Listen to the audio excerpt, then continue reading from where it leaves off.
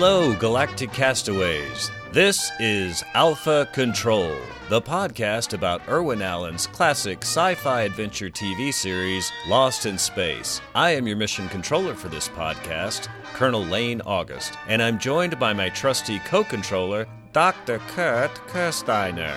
Kurt and I are old college chums, children of the 1960s, and most importantly, big fans of Lost in Space. Welcome aboard as we blast off together to celebrate Irwin Allen's Lost in Space. Now, let's get ready to launch.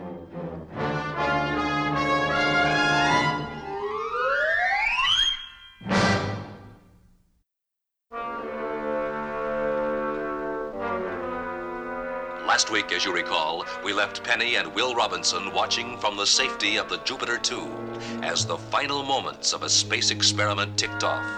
An experiment that Will Robinson hoped might save them all. All personnel will leave launchpad area immediately. All personnel will leave launchpad area immediately. Launchpad area clear. Why can't we watch from outside? That rocket may be small, but there's enough hyper-energy fuel in there for a real blast. Commence final countdown. 10, 9, I hope somebody finds your message this time. 7, One of them's bound to land 6, somewhere. This better be Five. it. It's your sixth try. 4, 3, 2, 1. Liftoff.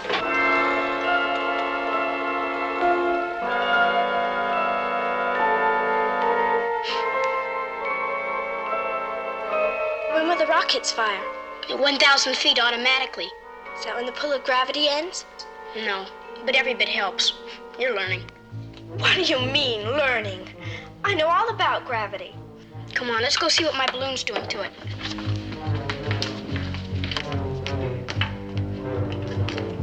Space probe altitude 200 feet. Space probe altitude 300 feet. It won't be long now. Where do you think it'll land? Shipwrecked sailors don't know where their notes and bottles will land when they toss them into the ocean. They just hope somebody finds them and gets the message. Space probe altitude 700 feet. It'll fire any second now. Space probe altitude 1,000 feet. What's holding it?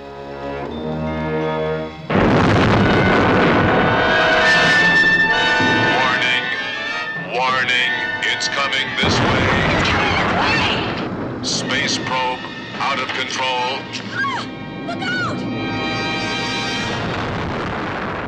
Welcome back, folks, for episode 12 of Alpha Control, a Lost in Space podcast. I'm Lane. And I'm Kurt. Kurt, today we're talking about the 12th broadcast episode of Lost in Space titled The Raft. Now, this is one that I vaguely remembered watching, but not one that I think I watched multiple times. How about you? I have no recollection of this one whatsoever, so I was either extremely young when I saw it, or I never saw it at all, so it was all fresh to me. Oh, well, that's good. We'll have fun talking about it then. So, a few production notes before we begin with the story. The writer for this one was Peter Packer, 59. He was back for his fifth assignment after The Derelict, Welcome Stranger, The Oasis, and another script that was never produced titled Sorry, Wrong Planet. I like the title of that one, but I have no idea what it was about. I've got a potential interview with another Lost in Space expert who's very acquainted with all the scripts that were never made, so I think that could be fun to find out what that one was about. Yeah, it sounds like it would be. By the way, I also went back and checked to see if Packer had ever written any scripts for Gilligan's Island, because I thought this one could easily have been adapted to that show. But alas, my quick online search didn't come up with any Gilligan from Peter Packer. Well, they borrow a lot of ideas and, shoehorn them into other stories. In fact, I was reading an article, well, it was a long time ago, actually, but it was about the producers of Leave It to Beaver. And they went on to produce The Munsters. It's the same two guys. Oh, yeah? I think their name was Conley was the name of one of them, and the Mosher, I think, was the name of the other. They talked about how virtually every Munster script that centered around Eddie, and there were quite a few, were just recycled Leave It to Beaver scripts. So they steal from themselves and they borrow from other people, and I think it's a very common tendency back then. Yeah. Who's to know, right? Sure. It's a different network. They'll never notice. The director was the 56-year-old Sobey Martin. He was back for his third effort on Lost in Space. You might remember he had directed The Hungry Sea and The Oasis. Martin was a favorite of Irwin Allen's, and we'll see a lot more of his work to come. This episode was filmed from the 8th through the 15th of November, 1965. That was 7 days, and it aired on Wednesday night, December 1st, 1965, with no summer repeat. All the regular characters were featured in this one. We have a guest star playing the alien bush creature, or as Dr. Smith called him, the overgrown skunk cabbage, is Dawson Palmer, 29. He had just played the Rubberoid in Wish Upon a Star. Interestingly, in this one, he got paid $375 a day with a 2-day guarantee. So he walked away with a cool $750. Not bad pay in 1965 for wearing a monster suit, I'd say. Oh, I'd say too. That's a lot of cabbage. That's right. All right, let's get into the story then. Act 1, it's a nice, tight teaser, only 2.5 minutes long, and it starts with the narrator catching us up from last week's cliffhanger. And what a cliffhanger we have. It opens up on an interesting night shot of the robot standing outside the Jupiter 2 in front of a small balloon with what looks to me like an Estes rocket attached below it. Remember those old Estes rockets from when you were a kid? Oh, yeah. They were the predecessor, or the precursor for the bottle rockets that we used to literally hurl at each other. We'd light the fuse, and we'd point it at them and wait till they start to take off and just let them shoot and explode in the other kid's face. I'm surprised nobody was killed, at least that I saw. But yeah, you'll shoot your eye out. Those bottle rocket wars were fun, though, weren't they?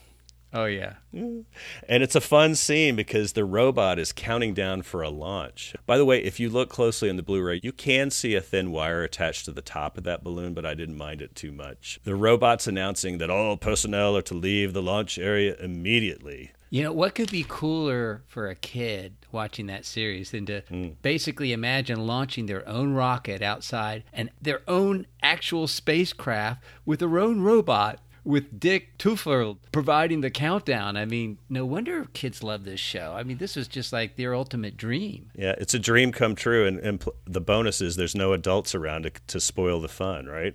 At least for now. Yeah. Yeah, we don't even know where John or Don or Maureen are. They're just gone at this point.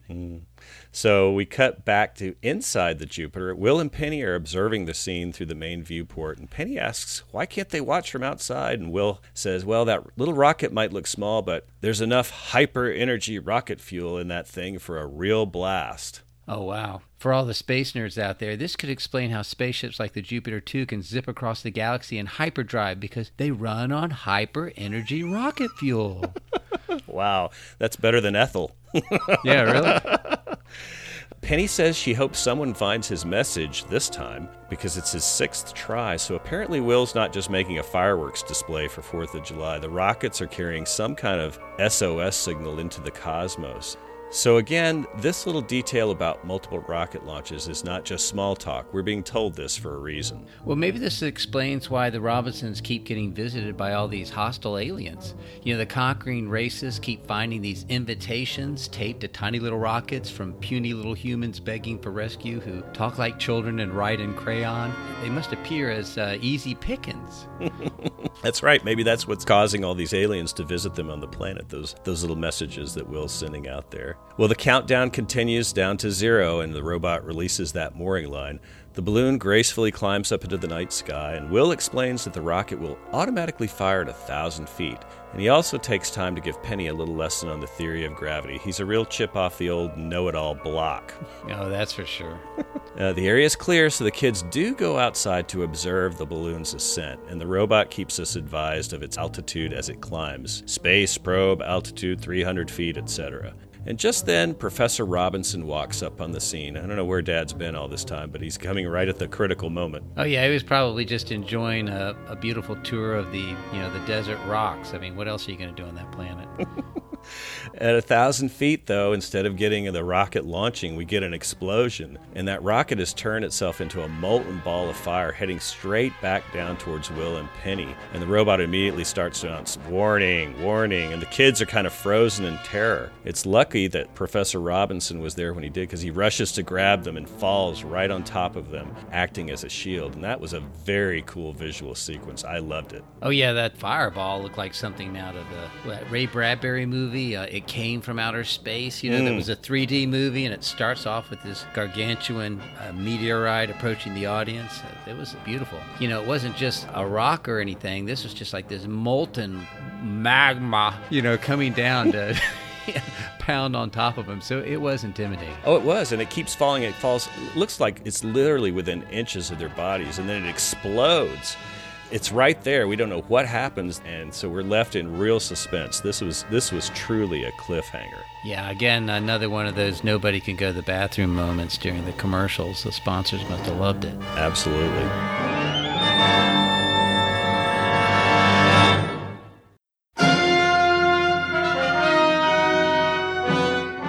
When we return from the opening credits, we're on that freeze frame of the explosion just right above the top of Will, Penny, and John. And I thought that was clever because they just held you in a suspense for a little bit longer while they were showing the titles of who the director was and everything. And then when they're done with that, the action starts up again. And it's almost like the explosion just more or less evaporates in a second. When the smoke clears, the first words we hear John telling the kids is, "It's okay, the force field saved us again." And I thought, wow. That was amazing. 2 inches from above their backs. Oh, tell me about it. Those Cyclops could stop their ship nearly as flat as a Coke can if it only projects just 2 feet above the ground from damage. I mean, come on. According to this episode anyway, I mean, you have to hit the deck for the darn thing to work. Yeah. It was weird, though, to me, because the force field let the rocket escape from the area to go out, but then it seemed to work sort of as a deflector to keep things going back in. But I seem to recall an earlier episode where the robot went through the effort of turning the force field off before he left the camp. So, I don't know, I'm starting to think the force field is a little bit of a MacGuffin. It sort of fills a plot need wherever they can do it, and the consistency doesn't have to be absolute. It kind of reminds me of that cartoon of Superman and Wonder Woman. They both had these instances where they were trying to hold down a rocket. These are different cartoons, but in both instances, you have like this superhuman with superhuman strength holding down a rocket. And it's sort of like, well, dude, I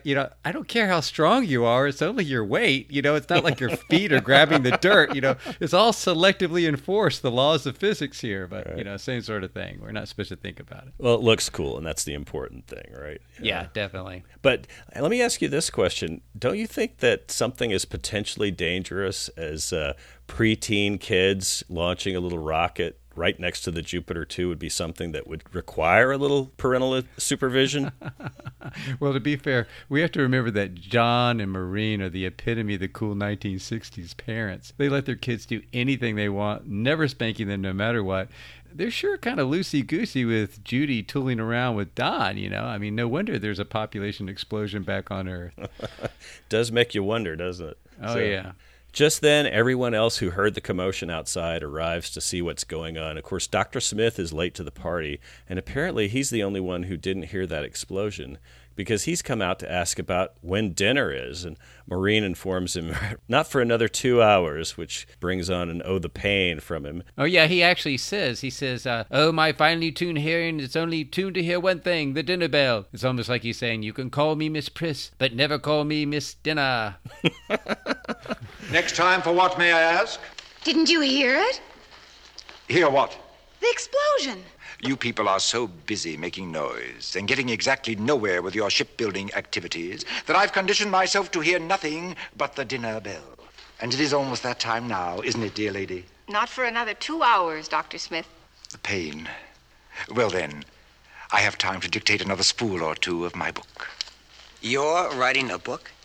I am. About what? The Social Psychology of Galactic Castaways. Oh, very interesting, Dr. Smith. I assume that you've settled on a point of view. My own, naturally. Isn't that rather a narrow view, Dr. Smith? Not a bit. I happen to have the gift of seeing myself as others see me, and vice versa. That's confusing, especially the vice versa. Is it like ESP? It is knowing who are your friends and who are your enemies. Remind me to buy that book. I might just sue him. If it ever gets to a publisher. So next we cut to a scene in the engine compartment of the ship where Don is struggling with a major piece of equipment, and he's muttering about Smith. John arrives, and Don explains that they've got problems. He's been conserving fuel like a miser for their eventual launch off the planet, but it's almost all gone, and it's sort of like, how? Don makes the logical assumption that Smith is to blame, because he's usually to blame for something. And he runs over to Smith's cabin and opens the door and interrupts his creative processes for a little third degree. Apparently, Don didn't get the memo about no more enhanced interrogations because he goes very aggressive and very quickly. In fact, he's got his hands around Smith's neck, and it just looks like he really wants to throttle him. Oh, yeah. I mean, you kind of like, wow. But he does have these great exchanges that he throws in there, because first he actually knocks on that little accordion door and he says, "Smith, get out here now." And Smith says, "Really, sir? I'm in the middle of a sentence." And he says, "Yeah, it'll be a death sentence if you don't get out here on the double." And the icing on the cake is that Don is completely wrong about Smith. I mean, he had nothing to do with it whatsoever, but there's no apologies. No. He doesn't even straighten up his collar after he's crushed it with his hands. I mean, and they completely let Will off the hook, you know. So like, oh, okay, well, you did it. Well, in that case, nobody's mad, you know. Yeah, Don's best lines are always when he's yelling at Smith, for sure. And you're right. They let Will off the hook because Will sees this all going on, and he comes running in and fesses up that he might be responsible for the loss of the fuel because he was using a little bit more than he thought for his shipwrecked sailors experiment. So, yeah, Don is wrong, but he sure doesn't apologize. And he does make the interesting comment that I guess that's going to make them galactic castaways forever.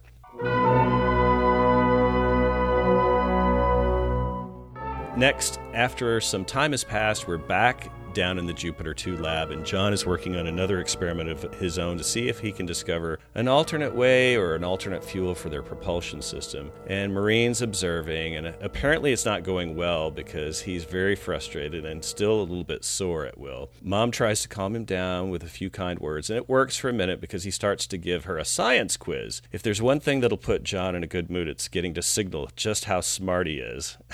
Now we know where Will gets it, right? Oh, wow, yeah. Well, John's still playing his gotcha game that he was playing in the last episode, where he asks questions to entrap the person he's talking to, and then he pulls the rug out from underneath them with their own answers.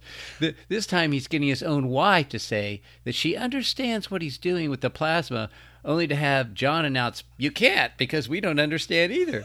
So, yeah, guys, women love this kind of treatment. If you really want to get laid, tell them how stupid they are, and then announce that you're equally stupid, because apparently, you know, the feminists were right. They only want equality. Oh, Lord. Well, that is funny because it was interesting. I noticed the scene. He's mad. He's kind of got a sour look on his face. And as soon as that question pops into his mind, his whole expression changes to a smile. You know, what do you know about the fourth state of matter? Oh, let's see if there's solid. Let's see, there's ice, liquid, and plasma. Yes. You know, he gets the answer to his own question. He loves that. Yeah. I only ask you questions I already know the answer to. Exactly. Because I know the answer to all the questions. So, well, he's got an idea anyway of making a plasma engine to replace their lost fuel, and that promises to give them an endless supply of energy to go wherever they want. And it does make me wonder why the Jupiter 2 wasn't equipped with that in the first place. Yeah, apparently he's smarter than all the engineers who work for NASA back on Earth. Well, anyway, it's a hopeful sign, and the next scene, Don and John have built a small-scale plasma engine to test out their concept, and it does fire up, and how, because it spouts out this very powerful open flame right across the lab. But don't worry, kids, because he's put up a little deflector shield for it to aim to, so I'm not really sure that OSHA would approve of them testing it inside the confined area of the lower deck of the Jupiter 2, but it sure looks cool. They apparently didn't get the memo about NASA's spotty history with open flames and spacecrafts. The entire crew of the Apollo 1 was burned to death, being far less reckless. In fact, their ship didn't even have a cigarette lighter, let alone a plasma flamethrower. But, why they didn't perform this experiment outside the craft is a little hard to explain, but, whatever. Yeah. It was a cool shot. We like to see the flamethrower. What the heck? Yeah. Well, don't you think, though, there is a serious lack of safety procedures that we've been shown so far? You think? Yeah. I mean, I keep wondering who recharges all the fire extinguishers, because this crew really loves to use them in practically every episode, including this one. And when they're not emptying their CO2 on yet another control panel fire or something similar, then they're literally throwing the extinguisher at the front glass viewport, trying to get the attention of Alpha Control. You remember that in the first episode? Oh, yeah. Egad. Yeah, well, they're not done using fire extinguishers in this one yet, that's for sure.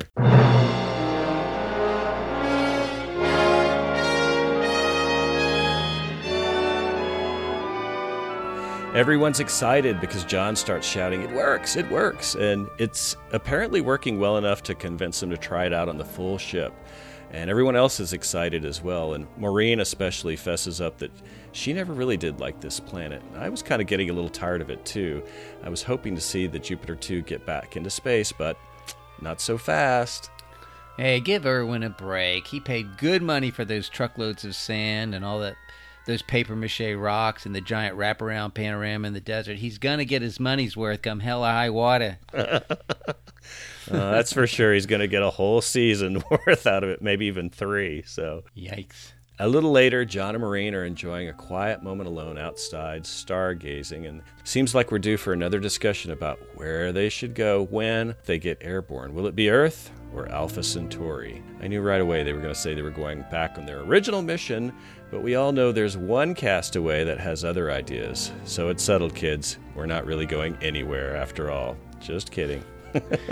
Well, under normal circumstances, the crew of any space mission that nearly gets killed in a serious accident usually aborts the mission and heads home, like Apollo 13 did. But in this case, they all know what Smith wants, so instead, they instinctively want to do the opposite and go to Alpha Centauri, just out of spite. At least that's my theory, and I'm sticking to it.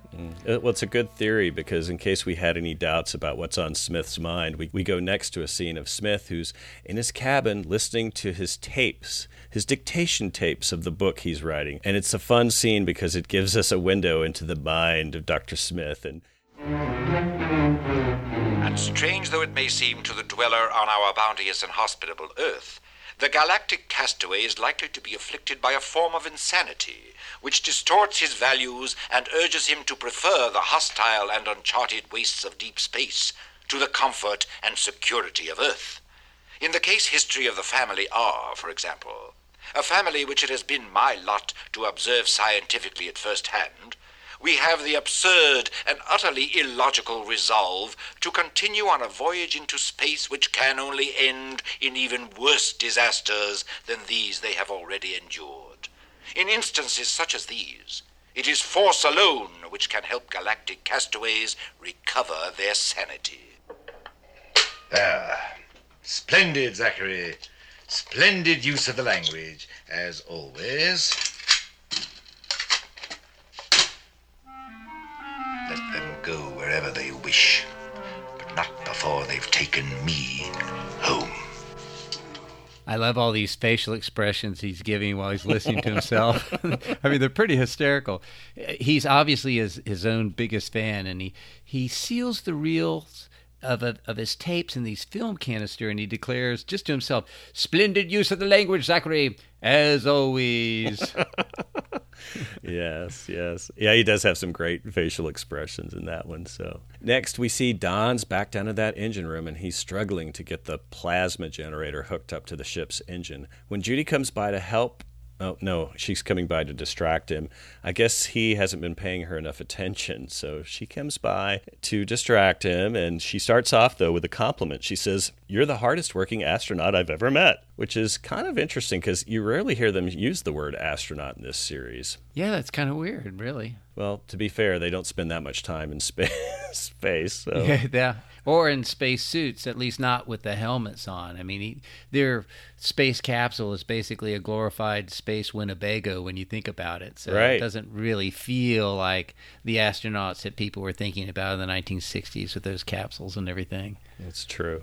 Anyway, it's a sweet little scene between Don and Judy standing dangerously close, and it's one of the rare times we see them acting like a real couple. Although, again, they stop short of any actual mushy stuff. They don't even hold hands. But again, Don can't afford to be distracted by Judy's charms for long. He's got a lot of work to do, so he's back at it. And Don's not sure if the engines will actually be able to get them into space. They've got to do some power runs on the Jupiter 2 first, and Judy asks, when will that be? Well, maybe in the morning, he says, and Judy's just sure it's going to work fine, so there's no pressure on Don at all here. You know, I'm beginning to wonder if Don really is a flyboy. I mean, what kind of Space Force pilot doesn't take advantage of beautiful women like Judy when they literally throw themselves at him like that? I mean, Maureen must really be adding a lot of saltpeter to his food or something. It's weird. Yeah, he does seem like he's all business right there. So. Oh, yeah. Gets the old noggin jogging, doesn't it? Yeah, well, they've got the whole outdoors, I guess, when they're not worried about the Cyclops or whatever. They can always take another one of those infamous strolls.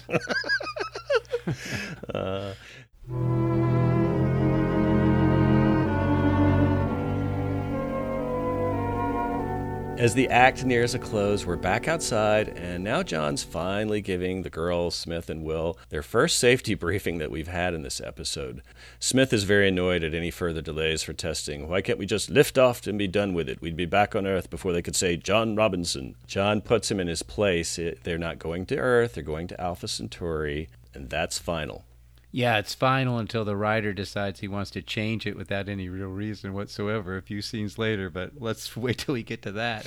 Oh, yes. There's more fun to come. So it's on to the tests of the engines, and Will asks John if they're going to be testing at full power, and he says, not enough to raise the ship more than the belly of an ant or something like that. So I guess that's a relief, especially as close as they're still standing to the ship. It seems like that would be a little bit dangerous. So yeah.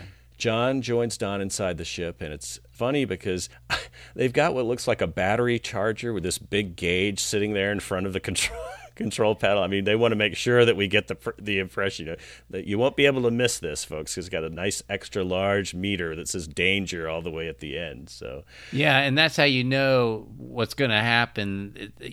Come hell or high water, it's going to reach the danger zone because it's got that big danger zone written in giant letters. Yes. Telegraph to audience. Yeah. Here we go. Well, it's cool when they do crank it up. I love the sound effects, and the whole ship starts to vibrate, and we cut back to outside, and we're seeing, smoke sort of coming out from behind the ship, and Dr. Smith is already talking about medals for the crew, and they get back to Earth, and of course Will has to chime in again. We're not going back to Earth, Dr. Smith. Yeah. But of course, we wouldn't have that meter, like you say, if there weren't a chance for something to go haywire, and it sure does, because suddenly that meter just pegs all the way over in the danger zone, and the sound effects really start to get crazy, and there's sparks and explosions inside the ship, and before we go to commercial and they can shut things down, it's time to break out those fire extinguishers you were talking about before. Oh, yeah, see? I mean, this is the real reason this planet has such a problem with global warming. It's all the CO2 that the Robinsons are discharging with their fire extinguishers. Enough already. Jeez.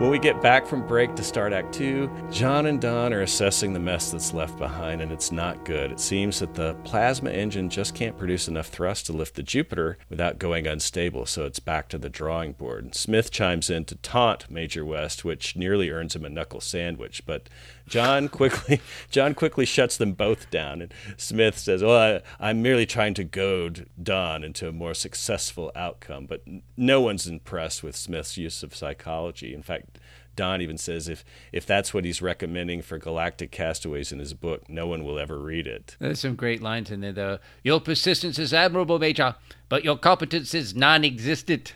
How would you like a punch in the nose? I even question your ability to do that competently. Yeah, he's pretty mouthy there, isn't he? Yeah, I get. It's amazing how brave he could be when he has John and Maureen between him and Don. Yeah, especially since Don had his hands around his neck not too long ago. But anyway, yeah, maybe this is payback for that. He even after they get separated, in order to kind of explain it to Maureen, he says, perhaps I was a bit subtle for the Major West's intelligence. There was nothing subtle in what you said, Dr. Smith. Oh, man. Well, Will pipes in with an idea, of course, little chip off the old block there. Instead of trying to lift the whole Jupiter 2, perhaps they could build a smaller ship that they could float up on a balloon like his little rocket test he was doing before. And if they could get it sufficiently high, maybe then there would be enough thrust from the plasma engine to get it into space. So, well, John seems dubious at first, but Don all of a sudden has a little eureka moment. What about the reactor chamber? Geez, I didn't know we had one of those on the ship, but well, sure it's enough. Down there lurking along with the space pod, and the chariot. That we're not going to. Yeah, but I mean, we got the chariot, but the space pod you're not going to see till season 3, and everyone just seems to forget about it. But how can you not notice a giant reactor pod or a space pod? I mean, cheesy weesy. Well, they'd have to repurpose it. It'd have to be able to seal it up, make it airtight. But Penny says it would be like shipwrecked sailors building a raft. That's where we get the title for the show, I guess. So, And Don thinks the reactor chamber might be big enough for 1 or possibly 2 people. And Smith chimes in right away. You and I, Major. Yes, 2, definitely 2. Don declines Smith's offer to go along, but decides if anyone should go, it'll be him. He can take the risk. And I'm kind of surprised they didn't take up Smith on that, because if they pack up him to go with West, it could be like an insurance policy. So if they both fail and die, it wouldn't be a total loss. It's all the way you package it. Yeah, except everywhere Smith goes, trouble seems to follow. So. Yeah, plus it might actually be an incentive for Don to fail. I mean, who knows? Good point. So later we're outside with that reactor chamber, and we know that it's a reactor chamber. It's a large spherical contraption, and it has reactor chamber conveniently stenciled right on the outside, along with a radiation symbol. But did that reactor chamber look familiar to you at all? Only if you happen to watch Voyage to the Bottom of the Sea, yeah. Like, for instance, it's got the big window in it. Why would you have that with a reactor? Yeah, and those airtight, waterproof hatches on the outside. Yeah. I guess they figure, you want to have that so that the people who are watching the reactor can burn out their retinas by staring at the critical mass inside of it. Plus, I don't think glass holds back radiation at all. So, I mean, lead does, but not glass. So, Kurt, you're just being nitpicky now.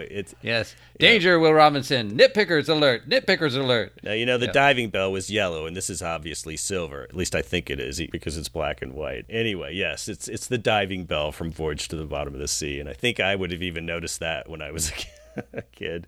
But you're right. How do they get that thing out of the Jupiter 2? I guess it's the same way they get the chariot, through a garage door in the back that we never see.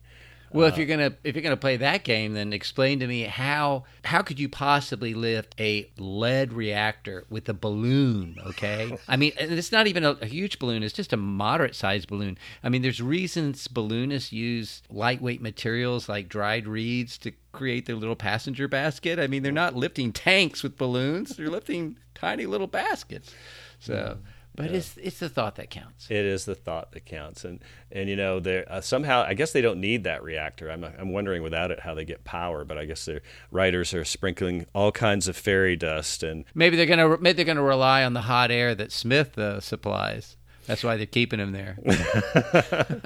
Well, I love this next part because Don is dressed in a full decontamination suit. Oh, he's prepared. He's even got Jimmy Hapgood's spore sprayer with him. And John, though, is just standing right outside there in his normal costume, his fatigues, with no protection at all. So I guess he's not planning on having any more kids or living past the age of 40.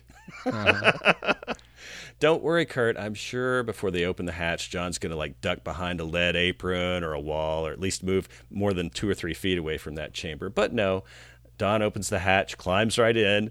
He does close the door behind him, and he's in there for a minute. And John's just standing there looking seriously as Don is inside the reactor decontaminating it, getting all that deadly radiation out of there, I suppose. And the girl that does the flossing for me at the dentist takes more precautions when she's taking x-rays than John does. I mean, she leaves the room and puts on the apron and everything. It's just like, oh, wait a minute, I'm getting another reading. Oh, okay, go ahead and give it another shot. It's like, oh, man.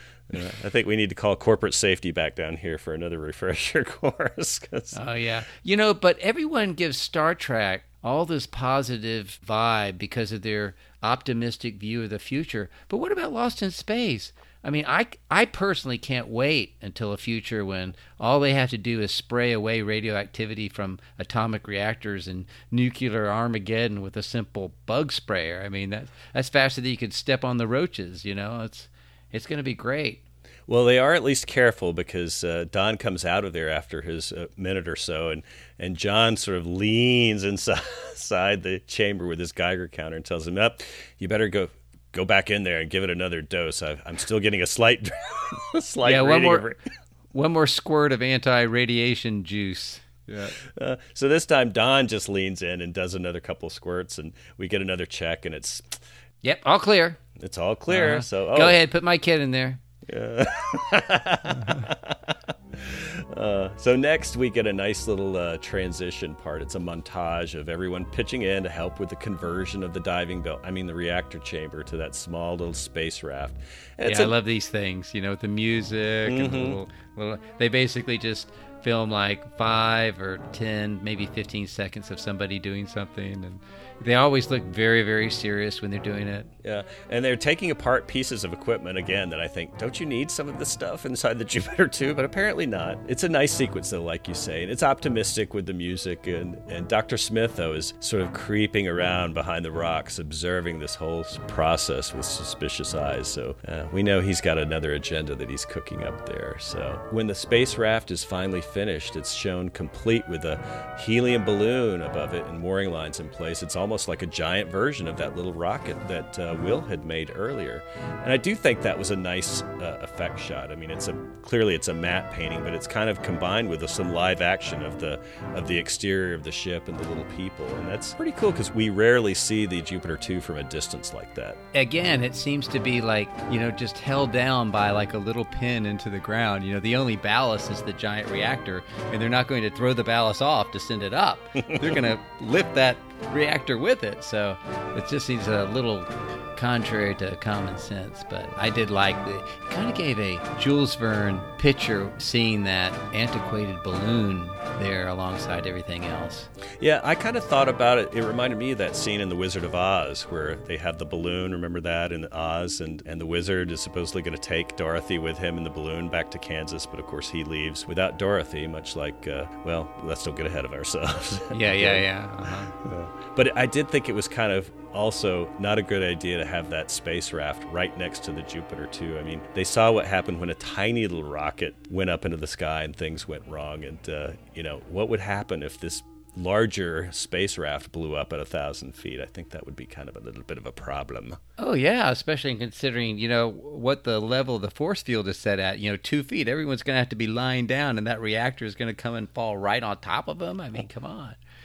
Yeah. Oh, gosh. Did you like the look of that space raft? It's good, but it's still the diving bell with a few extra antennas on it. Yeah, if somebody mentioned that to Irwin, he would just rationalize. He'll never notice it was on a different network. But, realistically, being on a different network did throw a lot of people off, because if you're up in a major city, yeah, you get all 3 networks. But out in flyover country, most of those cities only had one network. Like, that's what we had here in Tallahassee. It was CBS, and that was it. So you didn't see any of the stuff get recycled on his other shows because you didn't see any of his other shows. You only saw what was on your station. Wow, that is something. I didn't think about that. Next, we cut to the lower deck where John's giving Don a final pre-launch briefing, and we get to hear what the flight plan for Don's journey is. And it turns out he's going to try for Earth after all. And that makes sense because there'd really be no sense in him going to Alpha Centauri by himself. So if he can get back to Earth, I suppose it'll be possible for him to organize a rescue mission to come back and save the Robinsons. Yeah, it even makes more sense when you consider it's his only hope of actually getting rid of Smith, getting him back to Earth, short of tossing him out the airlock, that is. Mm-hmm. True. Will offers to go along with Don on the journey to keep him company, but he's told that's not going to happen. A little more foreshadowing there, folks, I think. John tells Don that he'll probably lose radio contact 30 minutes after liftoff. And Don says that's only if he uses full thrust power, which John says it's essential if he's to reach his first fix, Procyon. That should give him a good bearing to Earth. So I guess if they know where Procyon is and they know how to get from Procyon to Earth, they're probably not as lost in space as we thought. But yeah, that's confusing. It sounds like they're trying to have it both ways. before they had no idea where they were in the galaxy, and now they think that if they could just get up in the atmosphere far enough, they'll be able to see one of Earth's brightest stars. So it's hard to understand how they don't have enough fuel to reach escape velocity, but they do have enough fuel to go all the way across the cosmos. I mean, yeah. Again, danger, Will Robinson, nitpickers alert. I mean, oh, well.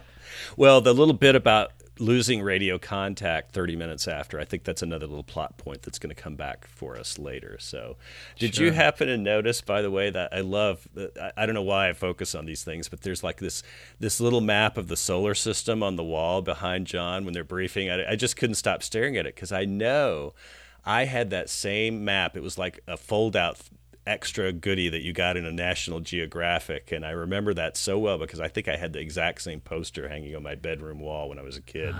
Oh my God. I'm not going to call you a nerd, but what sort of red-blooded American boy looks through National Geographic for star charts? I mean, come on. I can attest from personal experience that most normal boys back then, we only had one thing of interest in National Geographic, and that was looking for pictures of topless primitive natives of the female variety. I mean, get a life, Lane. Come on. Well, you just spoiled my whole gig there, Kurt. You know, I had to have cover.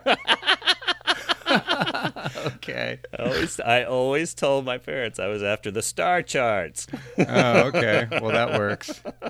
I'm feeling relieved now. Yes. Okay. Your faith in me is restored, I guess. Yeah. Well, that thing's probably a collector's item today, but I did actually notice that thing. So, John advises Don to get plenty of rest during the next 14 hours before liftoff, and then Maureen comes over to tell him how much they're gonna miss him, how much they appreciate the risk he's taking, and all that he's done to help save the family, and that he'll be in their thoughts and prayers until they're reunited. And I liked Don's subdued reaction. He's almost like a little bit embarrassed. He kind of smiles, thanks her, and then he runs off screen before he can tear up, I suppose. The stoic military major. That does, though, add to the feeling that this is a dangerous mission, and I agree because so far they haven't had a lot of success with rocket launches in this episode, so we got to hope that the space raft fares better. Well, how do the stockbrokers say it? They say previous performance is no guarantee of future results. So we can keep our fingers crossed. Indeed, sir. Then, before we cut upstairs, we get another exterior shot. It's a composite shot of the Jupiter with the raft, but this time it's a night shot, and I really liked that one a lot. It kind of reminded me of that Sesame Street jingle, you know, one of these things is not like the other, one of these things just doesn't belong. Because, I mean, you're looking at this futuristic spacecraft and a futuristic atomic reactor, and it's attached to this 18th century balloon that can't possibly lift it. I mean, why not use that space pod and lift it up to orbit? You know, it's still languishing down there in the cargo bay until season 3. Upstairs, Dr. Smith is conferring alone with the robot, and there's some good comedy here. Smith asks the robot a perfect setup question. He says, "Are you familiar with that bag?" I take it that you're thoroughly familiar with what is necessary to release that bag of wind out there. Thoroughly familiar with bag of wind right here. Do you mean me? Affirmative. Very funny. Do you or do you not know how to release that balloon? Affirmative. Now, what does that mean? Affirmative expresses agreement with the two terms of a proposition in logic. Spare me your flip remarks. Do you know how to cut loose that vehicle on command? Affirmative. Now, let me see. Suppose we use the command cast off. How would that be? What are you doing? Let me go, you ninny. You're hurting me.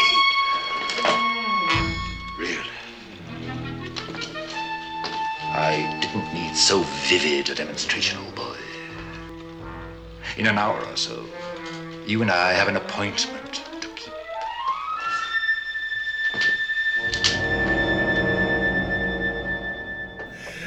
It's funny. The point of that whole scene is that Dr. Smith is trying to get the robot programmed with a code word for launching the space raft, presumably with Smith aboard it. So I thought that was kind of a cute little scene. Well, and what's neat about it is it's starting to show that the robot's, you know, beginning to get a sense of humor. I mean, he's learning. Right. Dr. Smith, he doesn't seem that amused. I think he says something like, very funny. Yeah. Then we have a nice short scene. Here we go again with Don resting in his cabin, but he just can't sleep. So Judy decides to pop in and see if she can do something about that for him. I guess she's coming to remind him that he's got someone waiting on him when he gets back with that rescue mission. And they really, really are pushing the CBS censors to the limit here, because not only is Don down to his undershirt again, but she's just dressed in her house coat. It's edgy. And it's at nighttime and everyone else is in bed. Right. And then it really gets scandalous because she sits down next to him on his bunk. I don't even think Dick Van Dyke and his wife were allowed to have, one bed. They had to sleep on twin beds, if I recall, during this time frame. So, well, I guess he's learned how to remain a gentleman in these situations. After all, Dad's probably just a few steps away. But she's come in to say goodbye because it might be hard in the morning, and she gives him a parting gift. It's a little tape that she's made. Everybody's using tapes around here. And, well, it wasn't too clear what kind of tape that was. I mean, she says about listening to it, but, I was beginning to think maybe this was like a videotape or something. Maybe she was doing to spite him for all those times he's been ignoring him. Like, oh, here's a tape of me and Jimmy Habgood just to show you how real astronauts behave. Anyway, well, he's not allowed to listen to it until after he's launched. And the interesting thing is we never really see her leave Don's cabin as the scene ends. So, Kurt, let your imagination run wild here, I guess. Well, this also proves that they're really not worried about too much weight on that reactor. He's even going to be taking a tape recorder along with him, Sheesh. As Act 2 draws to a close, next we see Will walk out of the spaceship into the night air and over to the launch area. The robot is standing on sentry duty with the mooring line in his claw. He's ready, man. And Will asks him if he's standing guard. Affirmative. And just then, right on cue, Dr. Smith emerges from the hatch of the space raft, and he's surprised to see Will standing there. But he's ready, right? Yes, don't cry out, boy. Yes. Will's confused. Dr. Smith, what are you doing in there? Come on in, and I'll tell you all about it. Now, kids, don't try this at home. If an older man invites you into his diving bell for a private conversation, tell him you would rather talk outside in public. Nothing good could come out of this. But not Will. Will's very trusting. He climbs aboard, and he sort of gives Dr. Smith a little lecture. The space raft is off limits to all personnel except Dad and Don. And how did he get past the robot? But good old Dr. Smith is ever quick with a lie. Oh, you don't think I'd be in here without permission from Major West, do you? To do what? What do you suppose a man in my position would be asked to do? I don't know. Maybe check on the life support system? That's it. That's it exactly. Yeah. And it's all ready for, and then he says the magic word, cast off, and the robot, right on command, releases that mooring line. You said cast off. And they start flying up into the sky. I think the hatch does conveniently close right at that moment as well. It's bye-bye robot, and Smith quickly takes charge, and Will's like, I gotta call him, and he stops him from making a call because the ship's set automatically returned to Earth, and it's too late to turn back now. All they could do is shoot us down, and I don't think they'd do that. So it's time to sit back and relax and enjoy a ride back to Earth. This is actually a great scene because it suggests that Smith has actually gotten tired of all his creative lines, so he's actually decided to let Will come up with a good story of his own by letting Will's own imagination fill in the blanks, and it works beautifully. He should try to do it more often and just say, why, what do you think I'm up to? That's exactly right. That's a little test. I was wondering if you'd be able to figure it out. So the last little effect shot is pretty cool, too. It shows the space raft being pulled up into the sky by the balloon, and the rockets fire, and the balloon sort of detaches itself, and then the space raft, the diving bell, starts climbing up into the stars. And it's a nice little way to end the act as we go to commercial. Yeah, it's a great shot, but, they might want to actually tighten the valve on the door and not just hope that it stays shut after slamming the takeoff, especially when they reach the vacuum of space and it's going to be trying to suck all that air out. Just saying. Little safety tip there again. Yeah. So.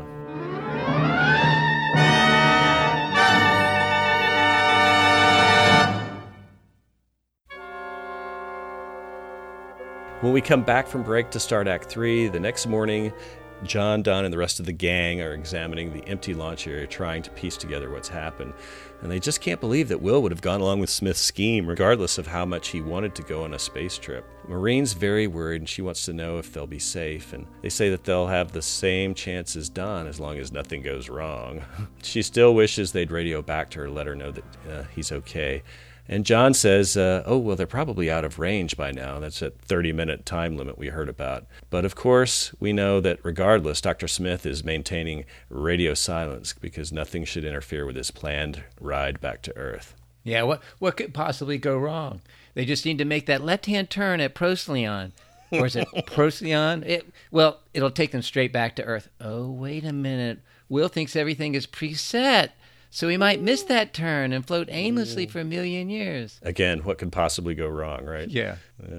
Back on board the space raft, Dr. Smith has fallen asleep, and Will takes a chance to try to radio back to the Jupiter. But before he can make contact, Smith wakes up and switches the radio off and chastises Will for breaking radio silence. Naughty, naughty! As his commander, he warns Will that he could clap him in irons for disobedience. Will's already wishing he was back with his folks, but Smith assures him he can rejoin them after he gets back to Earth. And just at that moment, Smith's stomach starts to call, and he orders Will to fetch him a sandwich. Before he can start eating, there's a familiar blip on the scanner. Is it 3 bars out, Kurt? Yes, it looks exactly like the same clip that we saw in Invaders of the Fifth Dimension. That was the original scene in where Maureen says, "I've never seen a blip like that before," and yet we keep seeing that same blip over and over again, you know?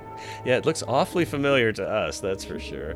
That beeping alarm gets Smith's attention. What's that? Will's not sure at first, and Smith orders him to take evasive action, but Will says if they do that, it'll mean they'll never get back on course. And Smith's like, what do we do now? And Will's like, I thought you were in command. And Smith says, I appoint you first officer. Keep us safe at all costs. So yeah, there's nothing like a long space journey in tight quarters to bring out the best sarcasm and insubordination in your crew, even when you're just kids.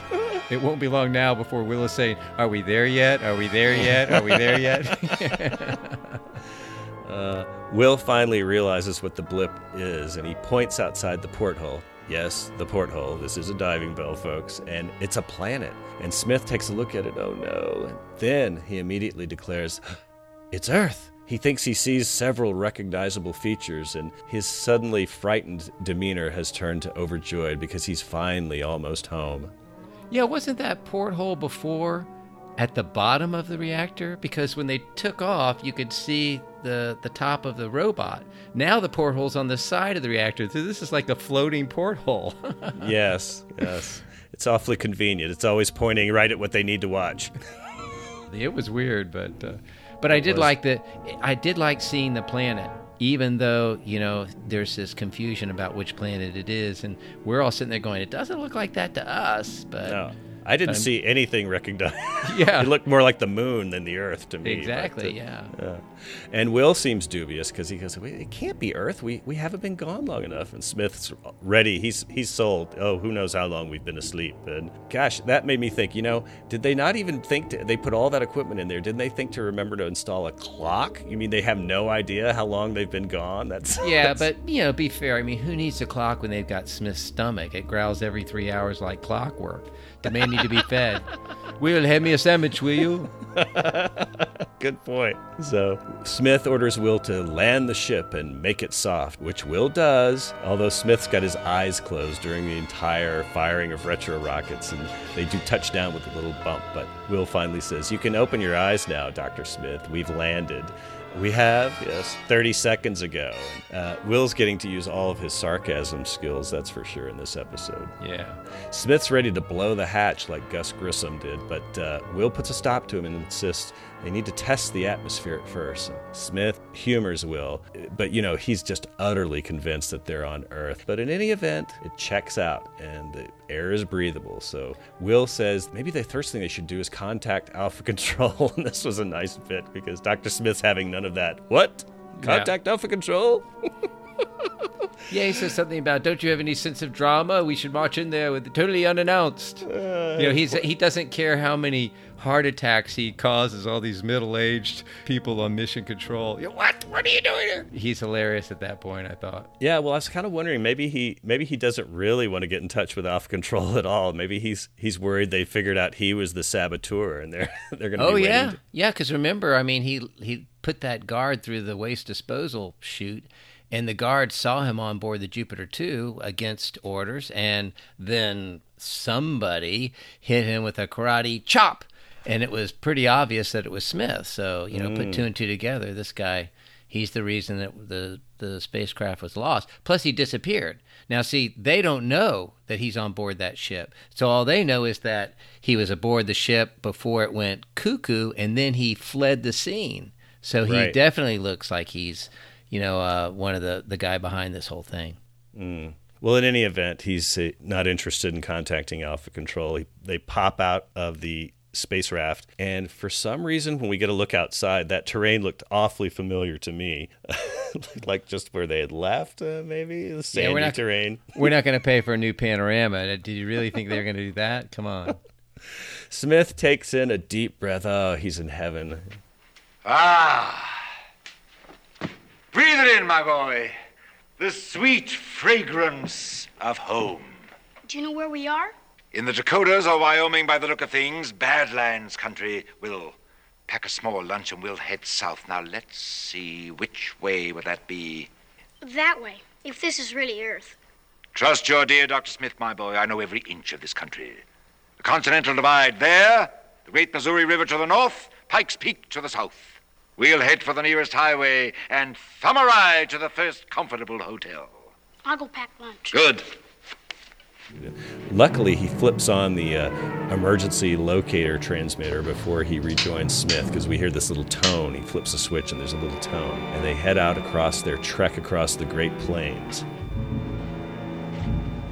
Next, we see the boys trudging through the scrub brush, and Will's still skeptical that they're really on Earth. They should have reached a road by now because some time has passed. They've been walking for hours, and they haven't seen anything in the air, not planes, birds, or bugs. And then, there's something unusual, a rather large two-headed bush standing in the sand out in front of them. And Bill, I really like this. Bill Mumy has a funny look on his face, and he says, "I've never seen anything like that on Earth before." And this is where Dr. Smith, he's unfazed by it totally. I mean, it is really weird looking. He says, "Oh, it's just a large, overgrown variety of skunk cabbage." He always has the answers. Yeah, yes. And it basically looks like a two-headed, plant monster. I mean, at the moment my kid saw it, said, "Uh-oh," it was so obvious. Yeah, it's so obvious. This is something that shouldn't be there. It's totally out of place in that sandy, rocky terrain. But Smith's still all confidence, and he's not going to let anything spoil his fun. He tells Will that he's probably just suffering from a little space sickness, and Will responds that it's not space sickness, it's homesickness. And then there's a touching little interchange between them, and Will asks Dr. Smith if he would sort of act as an adoptive parent to Will should this turn out not to be Earth, but that they're stuck on some other planet forever. And Smith seems touched by that whole little thing. He's a little unsure at first, and Will tells him that acting like a parent comes natural to most grown-ups. And Smith agrees, but he's still convinced they're on Earth. I thought both the actors did a nice job in this little scene. At the end, though, Smith does kind of break character because he offers to carry Will piggyback. And I thought, well, gosh, has he forgotten his delicate back already? I always thought that fragile back thing was just a put on Smith used to avoid work. So maybe this is the first and last time we'll ever see him make a sincere offer to lift anything. But I laughed out loud when Will mentioned he would probably live alone on the planet many more years than Smith because of their age difference. And Smith just says, "Bully for you." But, when he asks, "Will you take care of me like an adult?" I mean, it also emphasizes how totally screwed they are if they are on another planet because, Will's going to be depending on Smith. Yeesh. Right. You know, the funny thing about Dr. Smith and his back, that was actually based on, Jonathan Harris did have a bad back, and they mentioned this in the script, that the piggyback ride thing was originally written that Dr. Smith was going to give Will a piggyback ride, but they changed it because they said there's no way that Jonathan's going to be able to carry Will around or Bill Mumy around on his back. So. Yeah, I remember some story where they said, now I just need you to fall right here, Jonathan. He goes, "Oh, I'm not falling at all." And they went, "Well, why not? I mean, it's in the script. You got to do it." "Nope. If I fall down and hit my back, the entire production's shut down.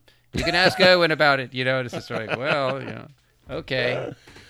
Well, Will says he doesn't need the piggyback ride. He can make it on his own, and they head off again. And then suddenly, as they leave the scene, the music goes from sunshine to darkness, and the camera pans back over to that skunk cabbage, which starts to follow our two explorers.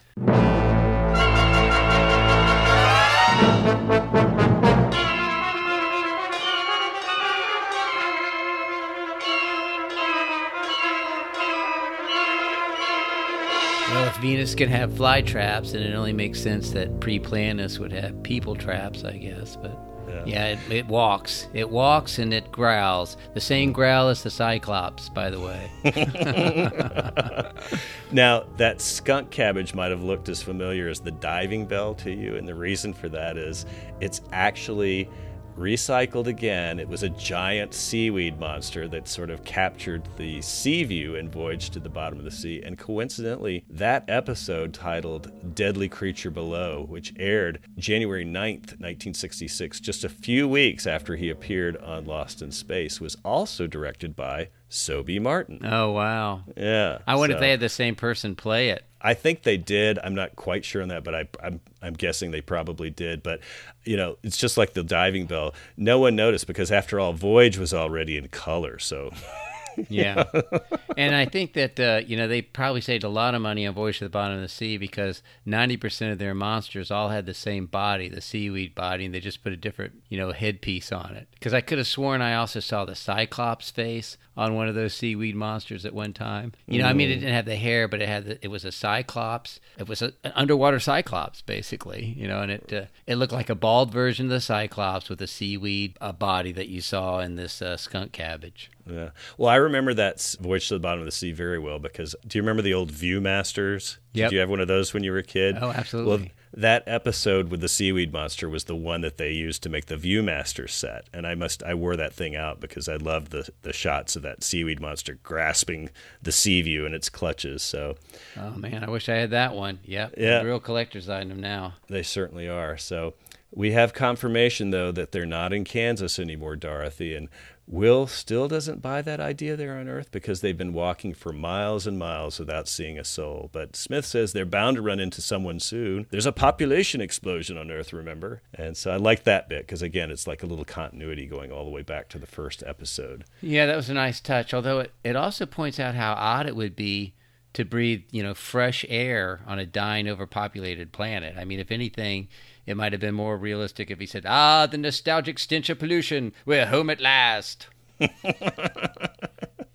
I didn't think about that. That's a good point. So anyway, they walk a bit further, and they seem to have inadvertently wound up in a small box canyon. It's overgrown with vines, and they need to backtrack. But behind them, the entrance to that canyon closes shut with a virtual wall of plants and vines, and they're trapped. And they rush over to try to pry open the vine walls, but it's no use. And that's not the worst of it, because just before the act ends and we go to commercial, those walls open up ever so slightly to reveal that two-headed bush creature standing right there, preventing Will and Smith from escaping. And it's absolutely horrifying to Dr. Smith. Oh dear me. But one of the things about this monster, it sounds silly the way we're describing it, but you have to remember they've got that Cyclops growl going down, and it's scary. The sound and the music, even with this, basic plant monster, makes it scary. It is scary when that thing opens up. Oh, it is. It is. It's weird looking, and the sound effects and the music and everything else they do. It's frightening. And anytime you say it's horrifying to Smith, we always think like, well, it must not be horrifying, but no, it's horrifying to the audience too. Like I said, my kid was terrified hiding behind me. Yes. It is good. And they do that a lot. The music and the sound make up for a lot of the shortcomings that they have visually. You're absolutely right.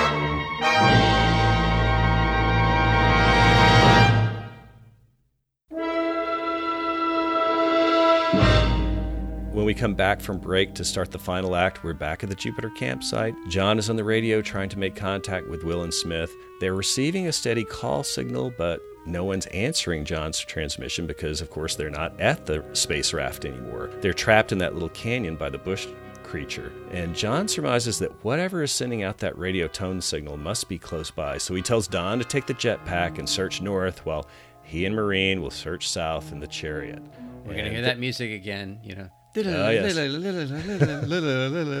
Yeah. We cut back to Will and Smith in the vegetable box canyon, and Will is trying to cut through the vines with his pocket knife, but he's having little success. Will's knife, in fact, has been dulled by his efforts because those vines, he says, are like Durasteel. And Smith has decided their only option is to tunnel out of the trap. And Will says, with our hands? Certainly not. Use the knife. Yeah, and he hands it back to Will. You know, that was like his cue. Like, okay, well, since I came up with the idea, it's your turn again. Of course, Will's had enough of this, and Smith's been dodging work all day, so he says, you got us into this mess, you start digging. And Smith doesn't look happy, but he takes the knife back. He sort of starts to make an effort. But this is also, I think this is kind of a cute little scene because it's really clear now that Smith and Will are kind of ribbing each other back and forth, and they're starting to kind of become good buddies at this point. Well, being a friend in need has made Smith a friend indeed. Good point. So yes, now we cut back to the jetpack. It's the footage we've seen before, and I like it again. But this is actually, the book says this is the last time we'll see the jetpack used in the first season. And then we also cut back to some recycled footage that we saw during Invaders, and that's John and Marine searching for Will in the Chariot, and they're yelling out over the megaphone, Will, Will, Will, Will, Will, Will, Will. Shall I recycle now? No, wait. Recycle later. Again and again. They did actually shoot a few new scenes from inside the Chariot with them, but most of it's reused stuff. It still works. They stop the Chariot and get outside, and they're heading out on foot somewhere. We don't get to see what they do because we cut back to the trap, and Will sees something all of a sudden. The vines have sprouted some kind of flowers, and he sort of figures out that the plants, they just need a little TLC, and then perhaps the vines will grow soft enough that they can cut through them. And Smith isn't interested at all. All I'm interested in is what's good for Zachary Smith. And Will says, well, you're telling me. Yeah. Then Will says something that really doesn't agree with Smith. The way those plants hemmed him in the trap, the bush creature must want them to stay there forever and take care of his beautiful vineyard. Something, again, that Smith definitely has no interest in. And then that growling old George Bush peeks his head in to remind the boys not to try any funny business. And Will says, you still think we're on Earth now? No, he kind of freaks at that point. Yeah. Next, we cut back again to the Jupiter, and the Robinsons and Don have returned without locating Will and Smith, and they're looking at a chart trying to narrow their search parameters. But without being able to get a fix on that signal, they might be searching for days. And Don says, if only we had some kind of a portable RDF gear, radio direction finding gear. And it seems, again, it's kind of odd they wouldn't have that. But a good old Professor Robinson says, what about the space theodolite? Gee, Don, why didn't you think of that? I guess that would have stolen all the thunder from Professor Robinson. So maybe it was kind of hidden behind the space pod or something, you know?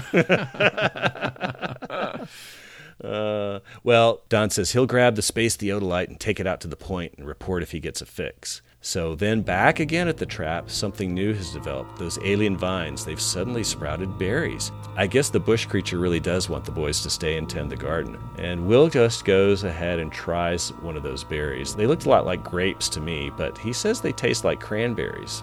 This is coming from the same guy who wouldn't let you open up the hatch because he was afraid there was no oxygen, but he's totally willing to, consume the potentially poisonous grapes. But, I guess what are his options? You're going to have to eat something. You're going to have to eat something, but Dr. Smith is totally unimpressed, and he unusually, as he's usually thinking with his stomach, we said, doesn't want to try one of those abominations. And this is when Will starts going through his 5 stages of grief while talking to Smith about their predicament. He says, I guess I could get used to eating these berries, and I might not mind staying here for a couple of weeks, if only that bushman would show himself and reveal exactly what he expects. And Smith already knows what he expects. No, a lifetime of toil in these vineyards, then there death. He's always an optimist. Will's still thinking about his parents, though, and he sure wishes he could contact them. Next, we see that Don has made it to the point. He's using that space theodolite to get a fix on the radio beacon. He radios back to the ship, and John's also getting a fix. He tells Don to meet them down by the oasis, and they know that general area, but they'll need to get one more fix to triangulate. Then, back again at the trap, Smith is busy causing trouble as usual.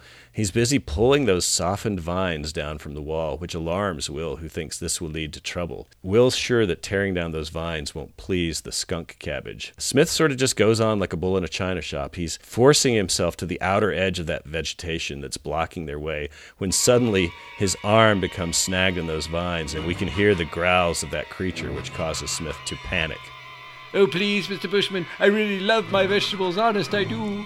In fact, one day I hope to become a celebrity celery. Just have to wait. That'll be next season. Yeah. And Dr. Smith is still in a real panic, and he's struggling to free himself with Will's help. But then a walkie-talkie falls out of Smith's pocket, which Will sees, and while Smith is still stuck, he picks it up and he starts to make an SOS call to the Jupiter 2. And John answers and informs Will that they've located the space raft. And Will brings him up to speed and gives him directions on their location. And Smith all of a sudden is heartened too, and he says, "Tell him to look for the buffalo lands, the prairie." And John says he thinks he knows where it is. Will's about to tell him about the creature, but John just signs off before he can warn him about it. Smith wants to be free, but before he does get free, Will takes a little chance to taunt Smith. I like this little bit. When Don takes off again for Earth, he'll probably take you with him. As his prisoner, yeah. Well, Smith quickly changes his mind about returning to Earth when he hears that threat. Yes. Well, suddenly, though, at that very moment, Smith's arm is free, and it's only a moment of relief because the plant walls then suddenly open up and that bush creature starts coming in and he's lumbering after them. And Smith and Will run away, but there's no escape because they're in that box canyon. They're really trapped against the rock wall. And we've already seen that it's a dead end. Now it's literally a dead end. And as the monster approaches, Dr. Smith does what would become one of his signature moves whenever faced with a deadly menace. He grabs Will and uses Will as his personal human shield. It's really kind of funny. I mean, it's pretty cowardly, and it's obviously done for comic relief, but we're going to see that move again and again. Yeah, I'm sure Will appreciates that. Maybe he'll die laughing, I mean, it's... Well, it looks like it's curtains for the two of them, but we'll have to wait until after we come back from commercial to find out what happens next. It sure would be ironic if they ran a lawnmower or fertilizer ads during those commercial breaks, don't you think? That would be kind of... Yes.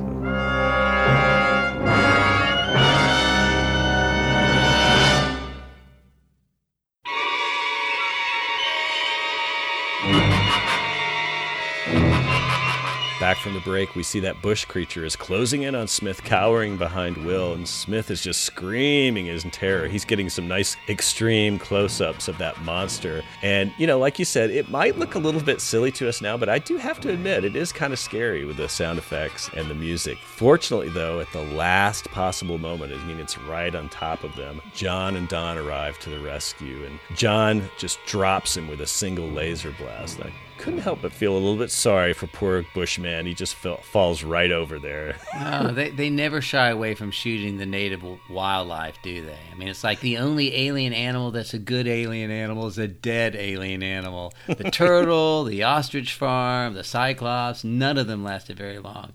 If I were the bloop, I'd sure be on my best behavior from here on out, Don't bite any little kids. Yeah. Yeah, don't smile either. We'll see all those missing teeth. Exactly. So he's gone and quickly forgotten. We might get to see him later, but we'll leave that for now. But the scene ends like a lot of these episodes are with Professor Robinson giving us our usual wrap-up. Will! Boy, it sure was easier getting in this place than it was getting out. Now, with trouble, that's usually the way it is. I kept telling Dr. Smith we couldn't be on Earth, but he wouldn't believe me. And I made a good landing so Don won't have any trouble going back to Earth. I don't think that Don's going back to Earth. Why not? For the same reason you didn't. Not enough power. You went into an extended orbit around the planet, but you couldn't break free of its gravity. I knew it all along. I'll bet. You just knew the ship didn't have enough power, right? Right. And, where were you thinking of going? Just a little pleasure hop. I thought Will was deserving of it for his brilliant suggestion. Well, gentlemen, back to my book.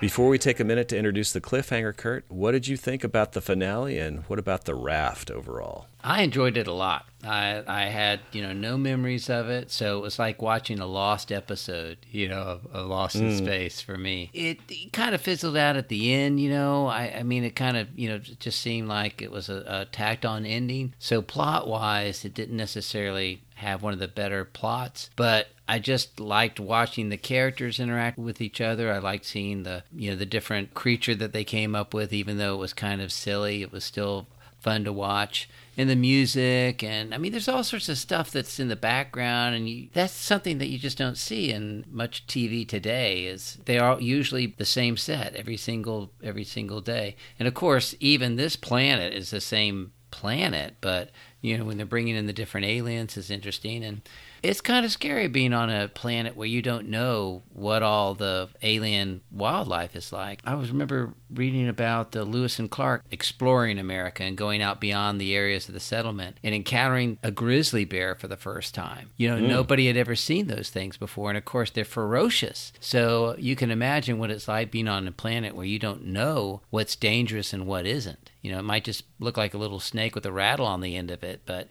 it can kill you. So I thought it was mysterious in that regard. And yeah, we kind of had a hint that it really wasn't Earth, obviously. I didn't know that they were back on the same planet for a long time. I thought they were on a different planet is what I thought. So I was surprised when it turned out they were still there, and relieved, because... Right. So yeah, I enjoyed it. I liked it. It wouldn't be the top third, but it wouldn't be the bottom third either, and definitely... And I enjoyed watching it a second time. That's something that most programs do not offer me. I get tired of the same thing very easily, especially if it's within the same week. And I watched these 2 episodes practically back-to-back with just 1 day difference. And it was just as entertaining the second time.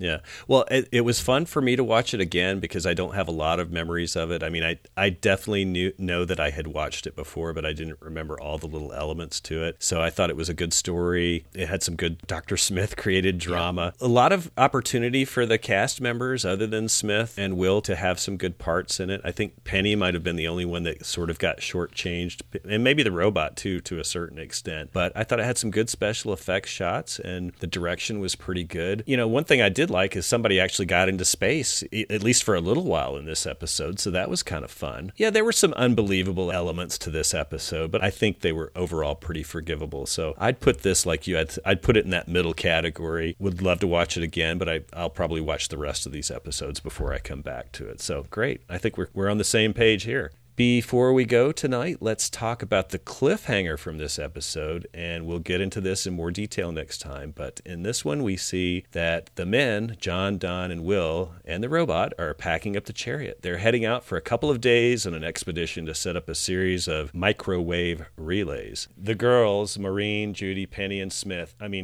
the girls and Smith, they're staying behind to hold down the fort. Before they leave, though, Smith pledges his utmost to protect the family in their absence, and Don has he gets all these juicy lines, Yeah, do us a favor and don't do us any favors. This has all the makings of a disaster. There was one subtle little thing that I noticed in the background. The robot's already sitting inside the chariot. When I watched it the first time, I did not pick up on this at all, but it's not just the robot costume sitting there. Bob May is actually in that because you can see him moving. He's rotating his torso as if he's following along with who's talking during this thing, and I totally missed that the first time I saw it, so I thought that was kind of cool. I mean, they didn't have to do that because, as I said, I didn't even notice it the first time, but I thought it was a nice little touch.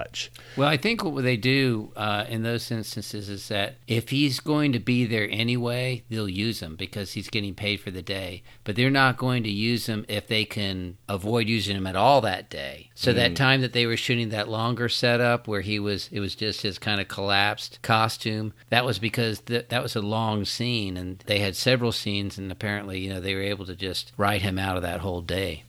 Yeah. Yeah, well, that kind of makes sense. But I just thought it was kind of cool because, again, totally missed it the first time I watched it. But he's in there and he's paying attention to what's going on. The chariot drives away and Smith takes charge right away. He tells Judy that he's forgiven Don for his insults, and then he issues orders to set up a night watch, and he assigns shifts, which, of course, conveniently don't include him. Then next we cut to a scene of the chariot continuing its way on into the night. Don's starting to second-guess leaving Smith behind when John asks Will to turn the robot on. When he does flip the robot on, he immediately starts to declare, "Danger, danger," and everyone's sort of confused at first, and they stop the chariot to investigate, and suddenly there's this barrage of meteors that start falling, and my gosh, those meteors are falling awfully close to the chariot. Yeah, they might want to keep the robot on in general because it doesn't really help too much to have an early warning device for danger if you only turn it on after you're already in danger, you know.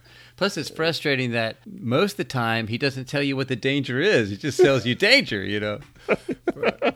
Yes, you have to phrase that in the proper question form. Yeah, exactly. Does not compute. Right. So before we see what happens, the freeze frame comes in, kids, and we're warned to stay tuned until next week to find out what's going to happen next as we go to end credits for The Raft. This looks like the next episode is going to start off with a real bang. Yeah, I like the little miniatures and all the meteorites. That wraps up this episode of Alpha Control. Join us again next time when we will be reviewing episode 13 of Lost in Space, titled "One of Our Dogs is Missing." Until then, take care, and we'll talk to you soon. Good night, Kurt. Good night.